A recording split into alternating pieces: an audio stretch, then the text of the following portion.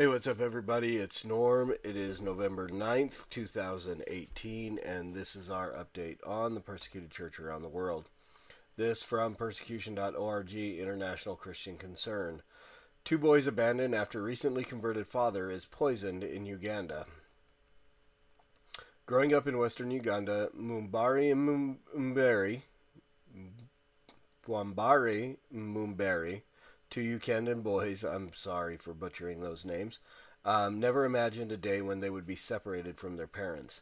However, trouble began in November 2016 when their father, Abdul Hazma, converted to Christianity after an evangelist shared the good news with him. Quote, I visited the family of Abdul Hazma during my usual village visitations, and after sharing the gospel of Jesus Christ with them, Hazma was convicted of his sins and asked if we could lead him in prayer to receive Christ, unquote, said the evangelist, Reverend Canon Kanja. Quote, his wife was against the idea, and she threatened him that leaving Islam would attract grievous measures from their family, unquote. Reverend Kanja continued, quote, the boys had no idea of what was going on, and they were outside playing with other children. So I prayed for their father and later on prayed with the boys. Hazma's wife declined to pray with us, unquote. While the vast majority of people are Christians in western Uganda, Islam has been increasing dramatically after Muslim traders entered through East Africa in the early 19th century. Conversions to Islam were made communally, thus making it risky for individuals to decide to follow Christ. Reverend Kanja dedicated his time to guiding Hazma on the new path of living for Christ. He shared, quote, Abdul Hazma was showing the great joy of being a Christian, and his spiritual growth was impressive. He began accompanying me during my evangelistic visitations, and many were amazed at his testimony. His wife started complaining how Hazma's lifestyle is affecting the family ties and if he could reconsider coming back to Islam. He would not listen to any of that. He had become a committed follower of Christ, unquote. As the days went by, Abdul Hazma gained more knowledge about Christianity and how to reach out to Muslims. Strangely, some of his Muslim friends remained close to him, and he thought that was an opportunity to gradually draw them to Christ. Sadly, this would not be the case. One evening, Abdul Hazma and his friends went out to the local market to have some tea and snacks. Reverend Kanja said, not suspecting anything, he sipped his tea amidst catching up on day's occurrences. He immediately complained of pain in his stomach, followed by vomiting. I was informed about his sudden sickness and asked my fellow pastor, Reverend John Muriambo, to help me take Hazma to the hospital. He succumbed to the stomach pain and vomiting, which the doctor later confirmed was food poisoning, unquote. International Christian Concern had the opportunity of speaking with Abdul Hazma's father, Mr. Ibrahim Masarika, who is a staunch Sunni Muslim.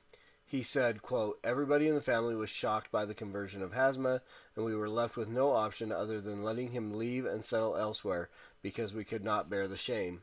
I was pained a lot, but tolerant. Thoughts of killing him never crossed my mind. His wife was so upset, even contemplating a divorce. Later on, Hazma was poisoned and died at the hospital, unquote. Abdul Hazma joined many Christians who have been killed by poisoning in Uganda. His wife did not mourn him, Reverend Kanja said. Quote, a day after laying to rest Hazma, she left the matrimonial home and their two young boys and got married off to Abdul's friend, who is suspected of poisoning him, unquote. The two boys are now living with Reverend Canon Kanja in Kisinga, KC's district.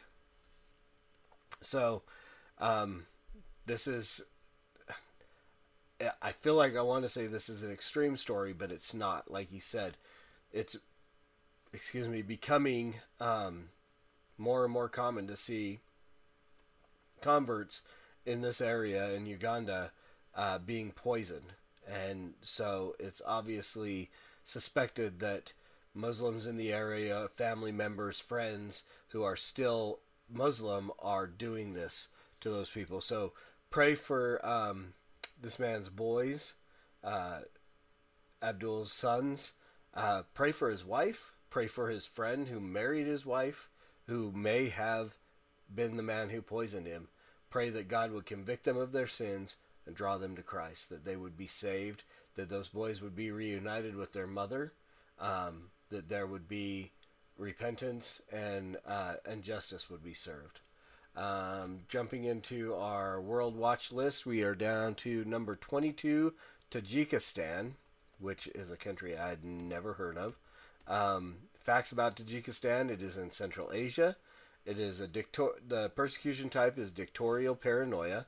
Persecution level is very high. Population is about 8,858,000. About 62,000 of those are Christian. The main religion is Islam. The government is a presidential republic, and the leader is President Emomali Rahman. So where the persecution comes from, in Tajikistan, no religious activities outside of state-run and state-controlled institutions are allowed. Government officials are the main driver of Christian persecution in the country, and since 2015 have significantly stepped up their persecution. Because all Protestants are suspected of being spies, intent on destroying the country's political system, the government is intent on controlling and eradicating their presence completely. There is almost no tolerance of religious education, and church registration is restricted by stringent administrative barriers. All Christian activity is heavily monitored. Since August 2011, any religious activity for persons under the age of 18 has been strictly forbidden. How Christians are suffering. Christians in Tajikistan endure various forms of persecution, depending on their background and denominational affinity. Because the Russian Orthodox Church is not engaged in evangelism to Tajiks and avoid conflict with Russia, the Tajik government poses very few issues for them. As in many other countries, converts from Islam in Tajikistan experience the worst persecution perpetrated by family, friends, and their local communities. They face extreme pressure to recant their Christian faith, sometimes even resulting in beatings and house arrest. This is in addition to Christian persecution from the government. Baptist, evangelical, and Pentecostal Christians suffer from raids, threats, arrests, and fines from the government as well.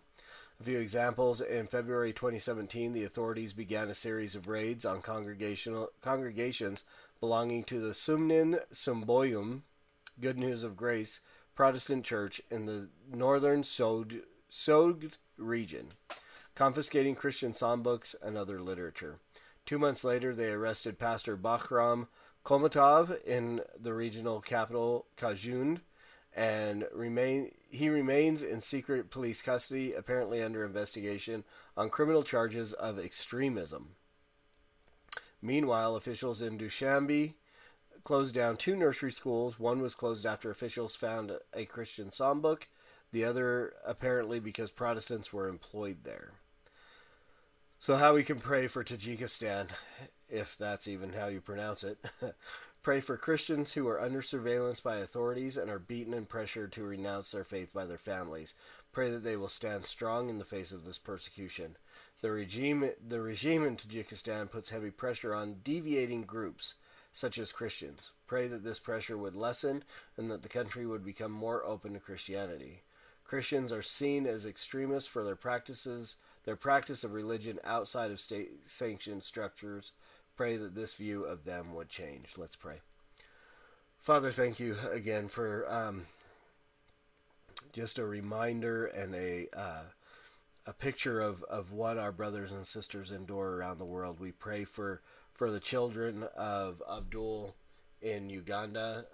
Pray for his sons, that they would continue to follow after you, Lord, that you would protect them in the home of this pastor. God, I pray for his wife. I pray for his friend. I pray for the family members around him, that you would use this tragedy, this horrible thing that has happened to him, and use that. Let your Holy Spirit convict them of their sin and draw them to yourself, Lord. We pray for our brothers and sisters in Tajikistan, God, that they would, those who are persecuted and pressured to renounce their faith, that they would stand strong in the face of persecution, even though they're followed and beaten and other things. God, I pray for that the pressure on Christians would lessen, and that they would the country would become more open to Christianity. That the government officials would ease up on Christian activities, and God, that the view of Christians in this area would change, that you would use whatever means, just their love for one another, God, that you would use that to change the view of these men in this area, men and women in this area, God. And again, we thank you for your gospel. We thank you for your grace. We thank you that we are saved by faith and through saved by grace through faith in you and not of our own works. And God, and that's the reason why these men and women in these areas are willing to suffer for their faith, because they know it's not about a better life, and it's not about wealth and health and prosperity, God, but it's about forgiveness of sin. It's about salvation from eternal the eternal wrath of your Father, which is deserved by each one of us because of our sin. But you paid the penalty for that sin, and you saved us from the wrath that is to come. And we praise you for that, Lord. Again, we thank you for your word and your gospel and the ability to lift up our brothers and sisters in prayer to you, God. And it's for your name, in your name, and for your glory that we pray, Jesus. Amen. All right, y'all. Thanks for hanging out with me again. Keep praying for our brothers and sisters around the world who are persecuted simply because of their faith in Jesus Christ. And as always, preach the gospel at all times. Use words. They're necessary. And until tomorrow, Soli Deo Gloria.